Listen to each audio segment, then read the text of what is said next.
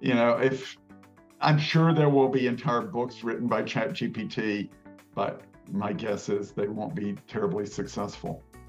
I think it's going to take over most of the lousy thought leadership out there. Today's guest is Tom Davenport, acclaimed author, academic, and speaker. Tom's a distinguished professor of IT and management at Babson College, a visiting professor at Oxford, a fellow of the MIT Initiative on the Digital Economy, and a senior advisor on AI to management consultant Deloitte, among his numerous advisory roles. Tom has written or edited 20-plus books over the last few decades. His most recent works focus largely on AI, analytics, and big data. For instance, his most recent book, All In on AI, which he co-authored with Deloitte consulting principal Nitin Mittal, offers inside perspective on the mainstreaming of AI across industries and the globe. Tom's thought leadership stature soared in 2007 after co-authoring Competing on Analytics with fellow academic and former management consultant Jeannie Harris.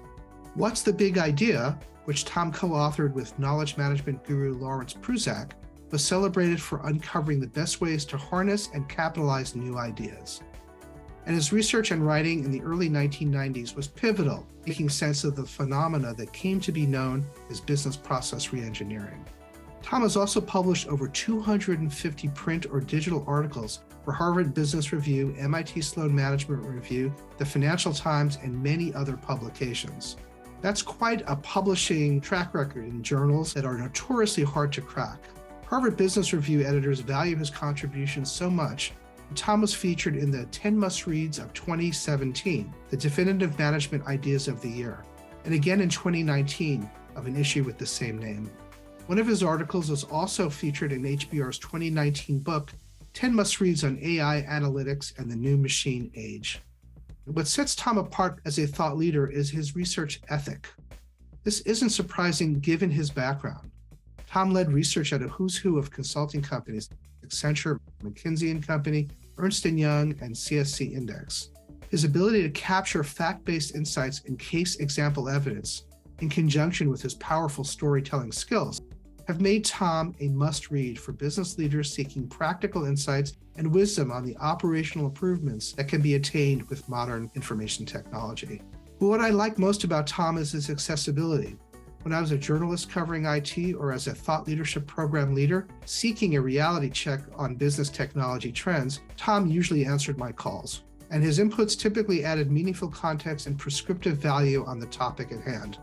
In this episode, Tom and I discuss the early days of thought leadership in management consulting and what it takes to be a meaningful thought leader in the IT space today, his approach to identifying top-of-mind thought leadership topics, how he surfaces and synthesizes trends into relatable and meaningful ideas that can be shared in articles, books, or presentations, his personal thought leadership wins and losses, how he balances qualitative and quantitative research when needs be, the art of thought leadership co-authorship, and his formula for getting into top management journals like HBR. And given Tom's insights and foresights on machine intelligence, the role generative AI may play over time in thought leadership research, writing, and dissemination. Tom, thanks for joining us today. I know that's a long list of things to cover, and hopefully we'll do them all justice. Happy to be here. Thanks, Alan. So why don't we start with something pretty straightforward? How did you get started in management consulting research with a focus on IT? Well, I was an academic, and I didn't really like the fact that the stuff that I wrote would be read by, 5 or 6 people around the globe. So I got more and more interested in consulting. I had been a kind of a user assistant for statistical computing in graduate school, and then actually became head of end-user computing for Harvard's Computing Center for a little while. And so that was why I was interested in the technology. And I remember I got a Harvard Business School Guide to Management Consulting, and I thought it was really interesting. And I had my eye on one company in particular, a company called Index, which you are familiar with because your colleague Bob Boudet worked there. And I don't know, nobody was taking me terribly seriously as a PhD in sociology in the consulting world. So I finally decided I'd better go to business school. So I um, applied to Harvard and MIT. I got rejected from Harvard Business School, even though I had a PhD from Harvard in 4 years, which is about as quick as anybody gets one. Maybe they thought I wasn't practical enough. I don't know. And then but I did get into MIT. I was all ready to go. And a couple of weeks before I was supposed to start, I got a job offer from Index, which I'd done a little bit of consulting for, some statistical computing consulting, basically. So I took it, and but then I immediately was assigned to a project working with Mike Hammer and a guy named Walter Pomper on end user computing, and I really liked that. And I realized I like research and thought leadership better than I like mainstream consulting. So that's basically what I've done, either in consulting firms or business schools for now, I don't know, almost 40 years. So you did have a real solid background, at least to some degree, in IT. You just didn't kind of glom onto the topic because it was so hot in those days. You actually had some hands-on experience, it sounds like. Well, yeah, and it wasn't as hot then as it is now. It was, starting to get hot, I guess, in the kind of popular imagination. But I had a lot of exposure to one aspect of IT, not so much the kind of transactional side, but what you do with data. And that's always been more interesting to me anyway. So how did you make that transition from consulting to thought leadership? Can you talk about your formative experiences here? Well, I remember going to, I had a meeting. I worked a lot with Mike Hammer, the late Mike Hammer, and he was certainly, a good mentor. I remember going to my first meeting with Harvard Business Review, I think with him, and we had a list of things that we would like to write about, one of which actually several years before he wrote an article in HBR, before I wrote in MIT Soul Management Review, was about this re-engineering idea. And they said, no, we're not interested in that.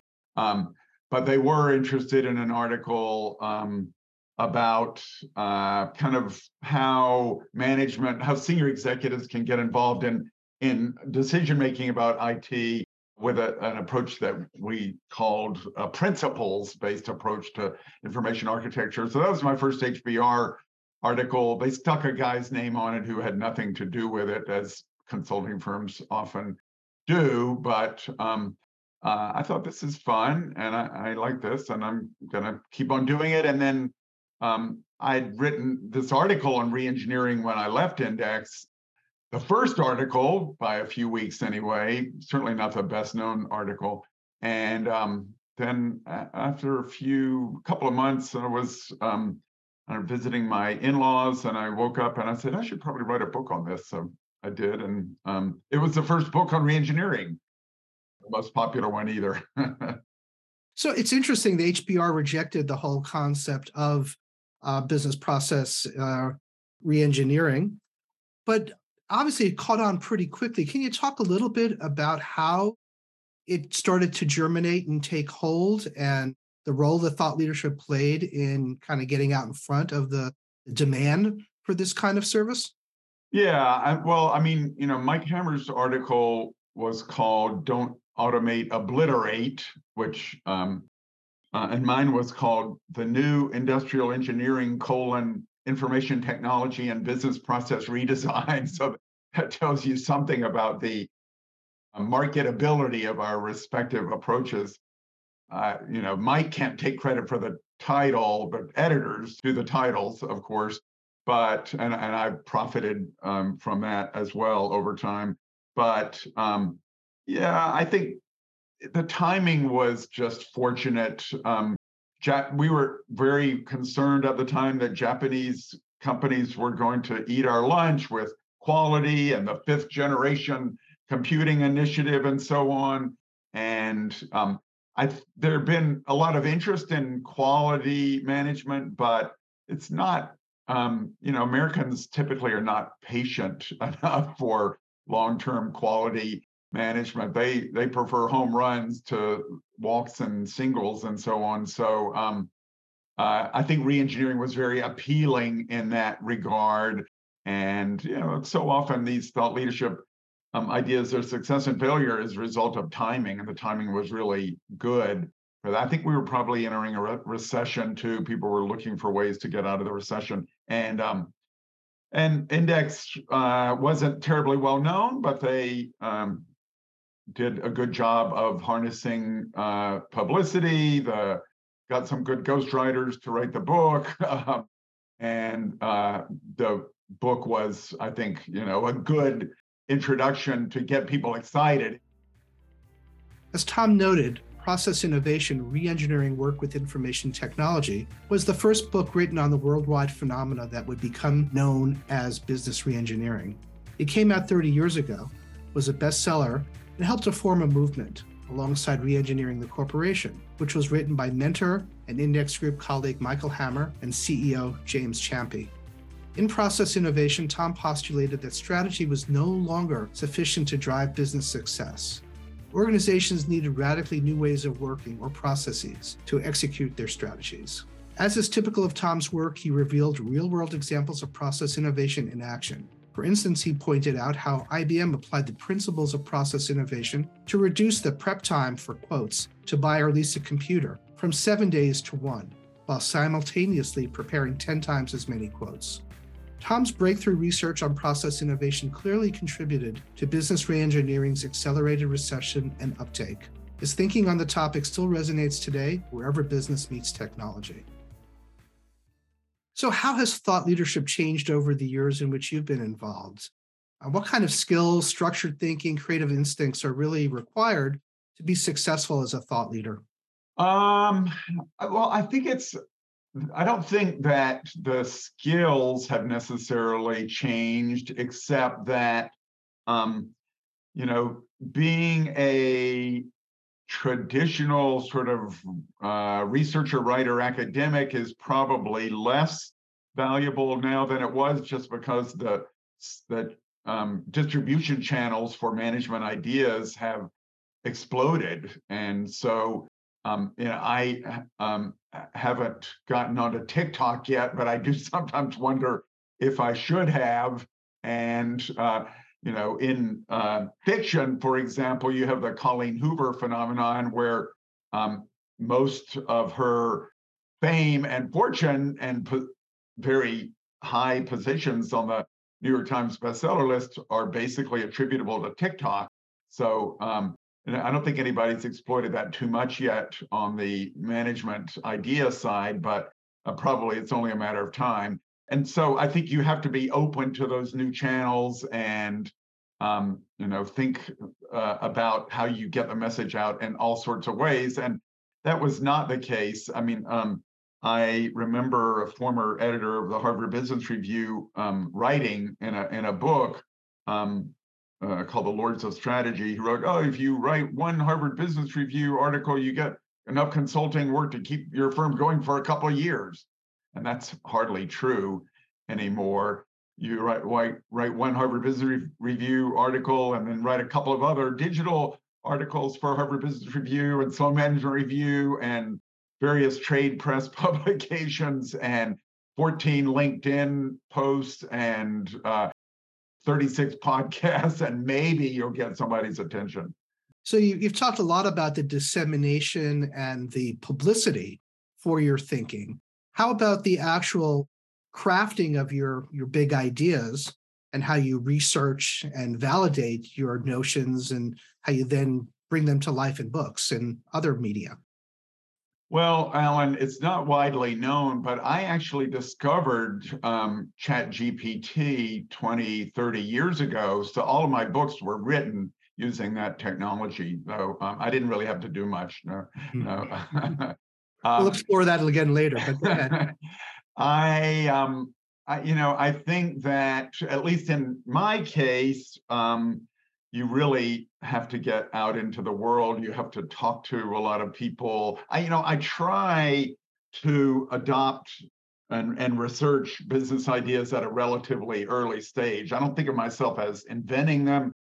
business process reengineering wasn't invented by me or Mike Hammer or not Jim Champy, but it was invented by companies who had, problems to solve. And so I think getting close to practice is really important. At Index, I co-founded with Mike Hammer a research program called PRISM, Partnership for Research and Information Systems Management.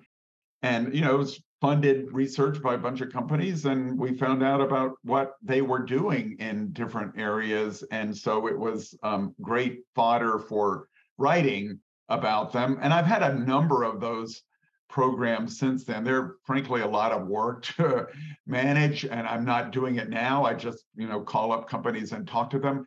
But they're paying you to do research every 6 months or so. You'd have face-to-face meetings with them. You'd have to come up with something interesting to say. Fear of embarrassment is a powerful motivator. So it did drive a lot of thinking about, how we package up these ideas in a way that's interesting and helpful to these companies. And I think there's still programs like that. Fred Reichheld has one at Bain. Clay Christensen had one at HBS, one of the few. When I was at HBS, I proposed doing more of these programs, and they kind of discouraged me. We don't need money to do research and so on. But it's not so much the money, it's just the contact with the companies that really helps. Yeah. You do a lot of qualitative interviews in your books, and beyond just, you're talking about syndicated research, and then you've got kind of you're shooting fish in a barrel, so to speak, but you have to go out and find the people who are the movers and the shakers and then get them to talk to you and to be able to explore to a level of depth that can help to reinforce some of your ideas. How do you do that? It can't be easy to do. Well, I mean, it's easier now than it used to be because, I get a lot of emails from PR firms saying, oh, this startup has done something really fantastic. Would you write something about them? And then I always say, well, maybe I'll write about them, but it has to be in the context of what one of their customers is doing with their fantastic invention. And so, that gives an opportunity to write. And I guess if there's any benefit to having written 23 books and I don't know, I think now 220 Harvard Business Review articles, most people have some idea of who I am, or if they look me up, they can find that I'm not a charlatan.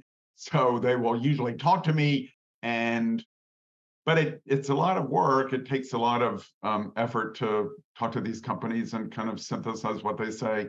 And as I say, I try to get into an area early and where the concept is not so well understood that you could easily do a survey or something like that. Mm-hmm. But I have done a number of surveys as well, and I'm happy to do that if we want to get a broader reading on what's happening in the world at large. But in your latest book, All In on AI, you are talking to established businesses. When you're talking about the use of AI, in some cases it may be considered confidential or sensitive how they're applying the various algorithms and thinking and acquiring the human resources necessary to make it work. So you have to kind of skirt a fine line, I think, between really revealing enough to show what your thinking is without disclosing anything that your interview subject may feel is going to put them in a bad situation with their management, that they've disclosed something that shouldn't be public domain. How do you walk that fine line? I do always say, I tell them that I won't write anything that they can't see ahead of time, and it violates journalistic principles, but I'm not a journalist. That approach supposedly did get me fired from a non-paying job blogging for the Wall Street Journal because they found out that I had asked someone I was interviewing to review what I had written about them and said, oh, that violates every law of journalism. And I said, funny, you never told me I couldn't do that. And B, I'm not a journalist, but I just think, nobody wants to be embarrassed in print. And so I think sometimes it does mean that you have to cut out something that is important or essential to really truly understanding what's going on in a company. But there is also the mechanism of describing companies anonymously, and I do that a fair amount too. And if you're going to say something bad about a company, you probably will have to anonymize it. But that's okay. I do try to mention actual companies as often as I can, though. Yeah, and that's great because I think at the end of the day, it's more credible and believable for the reader.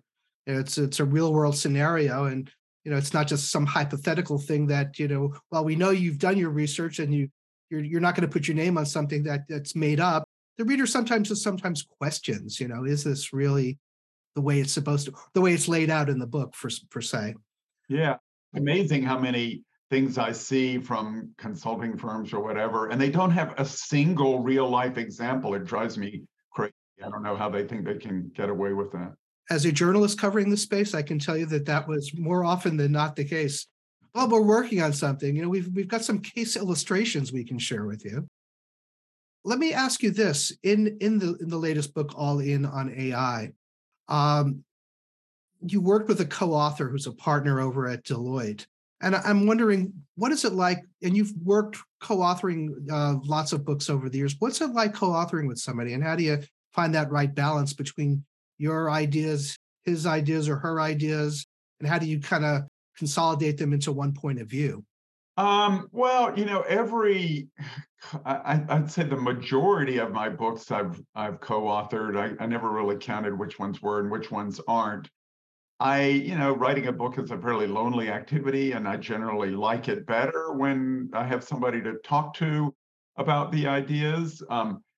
Some co-author relationships are very productive. They do, at least half of the work. Some they don't do much, but they supply some ideas. I don't think I've ever had a co-author that didn't at least, talk to me occasionally about what I was writing.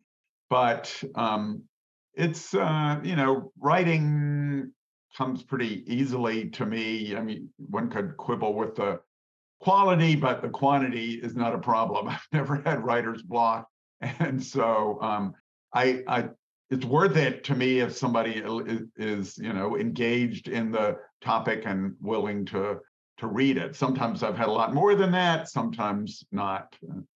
So jamming can be can unlock even better and bigger ideas by just bouncing things off of people. Yeah, and certainly, in Deloitte, for example, I got access to some companies that I wouldn't have known about. It does mean you have to have everything reviewed by the risk department and the client service partner who controls that relationship. So it's a bit of a hassle, but fortunately, some other people handle most of that process for me. So when we spoke last October, you were prepping for your presentation at our Profiting from Thought Leadership conference. You were quite upfront about certain concepts that weren't as successful as you would have liked or thought they might be. You referenced the attention economy, knowledge worker productivity, and performance, how to make good decisions, things like that.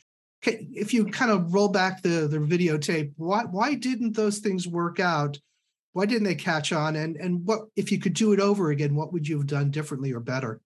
Why don't we go back and talk some more about the bestsellers, Alan? Just kidding. It's really hard for me, at least, and I think it must be for other people because almost everybody has some offerings that don't succeed as well as others. It's really hard to predict what's going to be successful. Sometimes it's a matter of timing. I that book, The Attention Economy, was one of the most fun books I had worked on. We tried to be very attention-getting with how we wrote the book and lots of little stories, and wasn't easy, but we persuaded Harvard Business Review Press to actually put some color into the book and so on. But it came out on September 10th, 2001, and so there's not a whole lot we could do to get the world's attention when something like 9/11 was going on. Some other things I don't know. I think I did write this book with Brooke Manville on it's called Judgment Calls, on how organizations made good decisions and I think in a way people would rather read about bad decisions than good decisions. It's kind of strange, but maybe that's human nature. So maybe some of these things I could have predicted. I always thought knowledge worker productivity and performance was a really important issue. Turns out not too many people wanted to read about it. But I mean, none of these were total disasters. That they maybe sold 10,000 copies, which Still good. I think you sell 5,000 copies in the business category. That's considered successful. Yeah, I mean, I don't regret writing any of them, I don't think, but certainly some were a lot more successful than others. So let's talk about the successes. What made them successful? What do you think? Why do you think they stood out and they resonated with the target audience? Well, we talked about the re-engineering one, and as I said, I think the timing was very good on that. My next big bestseller was the knowledge management book, Working Knowledge, and people were, I think, very interested in how there were some new technologies that had emerged more or less around that time, Lotus Notes, et cetera, that promised to sort of capture and distribute knowledge much more effectively around an organization. And we were starting to realize that the value of a company was in much more in its intangible assets than in its tangible assets. Certainly in tech companies, way more in intangible assets. So that book, interestingly enough, that I sometimes care. I don't care all that much, but academics care a lot about citations. I have way more citations. So it's almost 30,000 citations to that book because academics, I think, really like the idea of knowledge management because we think knowledge is important, I guess. And then the next big one was competing on analytics, and again, the timing was right. Data was popping up all over the place, and companies had to figure out something to do with it. And so I think timing is probably a more critical factor in the success of books than anything else. And when you start writing these things, the timing may not be right. It's just by the time the book comes out, it is. Or moving quickly. I think I did not write a book on e-commerce. Because I knew other people had moved more quickly into that space than I did. I did just write an article on generative AI and HBR, but it was like a week or two before ChatGPT came out, and it was sort of totally swamped by millions of words on ChatGPT. And somebody was saying to me the other day, "Oh, let's write a book on generative AI." And there aren't great books on that topic now, but by the time we finish, I think there will be a lot of books and it'll be a very crowded field. We'll wait for one of the chatbots to write it. Yeah, exactly. Well, speaking of HBR, we both noted that you've written so many articles for HBR, other publications of its ilk. I think if HBR had an in-house columnist, you would be among them. How have you cracked that nut? It's the mecca of business management journals. Well, I was actually a columnist for a while. I had a sort of I don't know if I can't remember if it was weekly or monthly, but I did write blog posts, and that probably accounts for 100 of my articles or so. I never really counted, but yeah, I don't know. I mean, I think it's making friends or getting to know the editors in your space helps a lot. And probably, writing relatively high quality drafts that they don't have to do a lot of work with. I think it's funny, I was sending a print. I don't write as many print articles as I used to. I think I have 35 print articles, but it takes so much longer to get things in there. And it's harder. I think the acceptance rate is lower, but the editor immediately said, "Okay, what examples are you going to use?" And that's great. I like that because I always have some examples. I want to talk about examples. So I think it's knowing, what their style is. I do write a column now for MIT Sloan Management Review. Unfortunately, there aren't that many places that publish things that are sort of semi-respectable from an academic standpoint and also read by practitioners. But that's one, California Management Review, but hardly anybody knows about it or reads it. And there's this new one called Management and Business Review that's sponsored by a lot of different business schools, and I hope that catches on. And I've written a couple of pieces for it, but HBR is still at the top. I think it's as a focus of interest by business people. It's probably less than it used to be since there's just so much content out there, but it's still probably the single best place to publish. I was going to ask you that question, so thanks for covering it. You told me when we last spoke that you sometimes use HBR as a test bed for ideas, things that you're considering maybe writing longer form content on, like books. Can you give me a sense of how that works? Well, I don't know if it works anymore, frankly. I mean, I'm going to do that. I am working on a book now about kind of the citizen revolution in technology, citizen data science, citizen automation, citizen, low code, no code use. And so I'm working with a co-author on it. We decided that we'd write an HBR article on it. But it's, sometimes you just write things in HBR and nobody ever says anything about them really. So it's quite hard to know, I think, what the reaction is. But it certainly helps, I think, to get a smart editor involved early on who sort of gives you some feedback on it. And I don't know, maybe there's still some sense of, how much interest is there in the article, but really, really hard to assess, I think, these days. So we've talked a lot about generative AI, and so much has been written about it already. Um, I'm wondering, what role do you see such tools playing in thought leadership? Say over the near to midterm, are they going to be part of the research and the writing and the validation process for big ideas and how they develop and are brought to the marketplace? I think it's going to take over most of the lousy thought leadership out there. uh, it's not very good. It's not good at all at describing things that haven't already been written about. It can only write about things that have already been written about. So it's only as good as the data that is indexed on the database. Yeah, exactly. It's predicting new words based on words that have already been gone together before.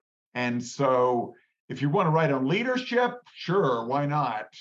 Because there are millions of articles about leadership already, and it probably could do a fairly good job of that. If you want to write about something that hasn't really been discussed before, probably, it's a bad bet. My co-author on this citizen development book did do a sort of literature review, or asked ChatGPT to describe the literature in that space, and it was really quite helpful. So I think it can accelerate the research process a little bit, at least looking at what's been published already, but not terribly good at coming up with new ideas, certainly.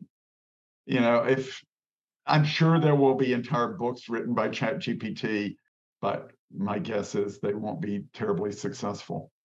Yeah. So, augmenting human capability, maybe taking over some of the manual, labor intensive work of doing the desk research that is necessary to figure out what's been written and where your ideas are maybe a little different. But I think if you're a thought leader and you're a quality thinker and writer, you're probably not going to have to worry about Chat GPT taking your job anytime in the near term. Yeah, well, I'll probably be dead before AI starts to really write high quality books. So that'll be good. I'll be glad to be out of the business by then. Yeah. Well, before you go, how do you see the profession evolving over the next few years? Thought leadership, that is.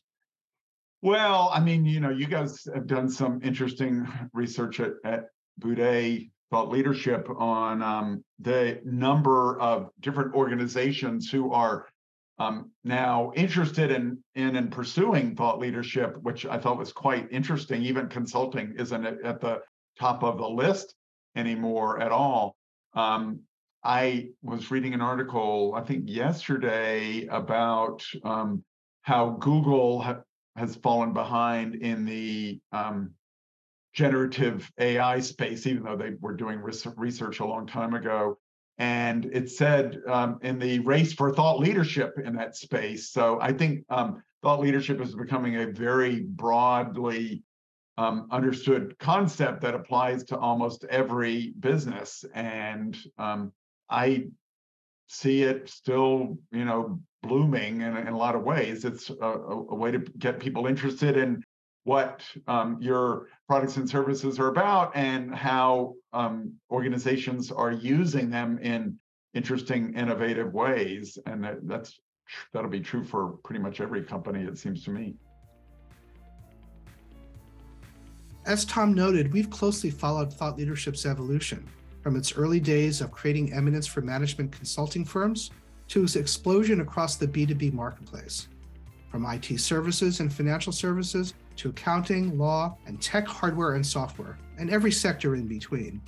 Why the fascination with thought leadership among B2B companies? Well, being perceived as an expert on a topic that is of critical interest to a B2B company's customers, i.e. being seen as a thought leader, is today an essential ingredient in business success across industries.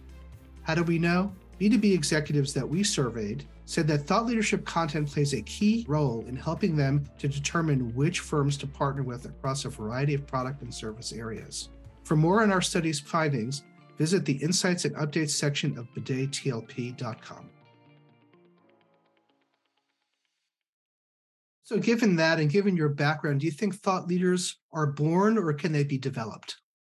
I would like to think that there is a certain ability to express oneself that's necessary. But, none of us are born with that. So I guess that part can be developed. Maybe you guys should start a thought leadership institute to train people in the thought leadership profession. It would be an interesting idea. We do have some training, by the way, but I won't be self-promotional there. But You're absolutely right. There's an opportunity to do that. Yeah. I think some people are more intellectually curious than others. That turns out to be a difficult thing to inculcate if somebody is not. But, given a set of basic capabilities, clear expression and good thinking and intellectual curiosity, I think you could certainly make one. So have at it. So you talked about citizen developers. What's next for Tom Davenport in thought leadership and beyond? I've written 5 books on AI. I'm thinking maybe that's enough, but still, a lot of changes in how organizations and individuals use information and technology. If generative AI really takes off as a business capability, I suppose I could be persuaded to do something else in that space. The whole profession of data science, I'm quite interested in. It's still new. How much does it require professionals? What does it mean for a company to really commit wholeheartedly to data science? Those are interesting issues to me, and I'll continue to explore them. So, I want to write at least 25 books. Maybe I'll quit after that. I'm still not sure people read any of these books from cover to cover. I've always been tempted to, on page 173, to put a line in there saying, if you read this, send me an email and I'll send you $20. It'd be nice to be able to do a brain scan to see not only what they read, but what they've absorbed. Exactly. Yeah. Maybe AI will help us with that at some point. Okay. Well, I think that covers everything I had wanted to discuss with you. Anything that we haven't discussed that you want to weigh in on? No, I'm sure people feel like they've heard enough, but great questions and pleasure talking to you. Thanks again, Tom. Wonderful conversation. Appreciate you taking the time to speak with us today. Tom has parlayed his academic training, research acumen, love of IT, and a keen knack for storytelling into an enduring and extraordinary thought leadership platform. While he's experienced his share of big hits and misses over his 3-decade career, he's had more hits than misses, of course. One thing remains a constant: his devotion to deep dive research. This has allowed Tom to deeply vet his big ideas to ensure that they transcend the ordinary and the obvious. Although Tom was rejected by HBR in his first pitch, he's become quite the regular contributor to the publication over the years. He's figured out the formula: get in early, get close to the editor, understand what makes them and their audience tick, and write something unique with lots of real-world case examples to ensure verisimilitude. The same approach applies to his books.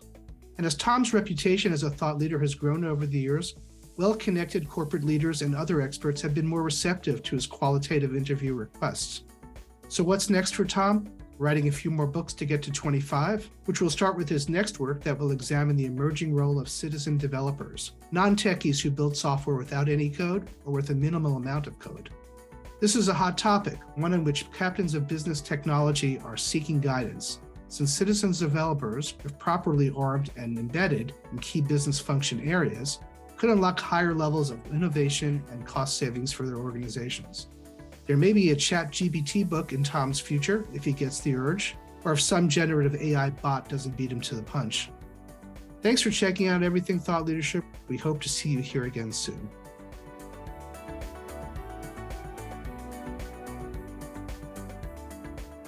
If you enjoyed this episode, we'd love it if you'd left a like and share this episode with your colleagues.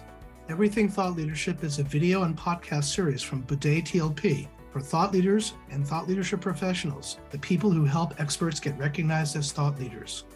You can find out more about Bidet TLP at bidettlp.com.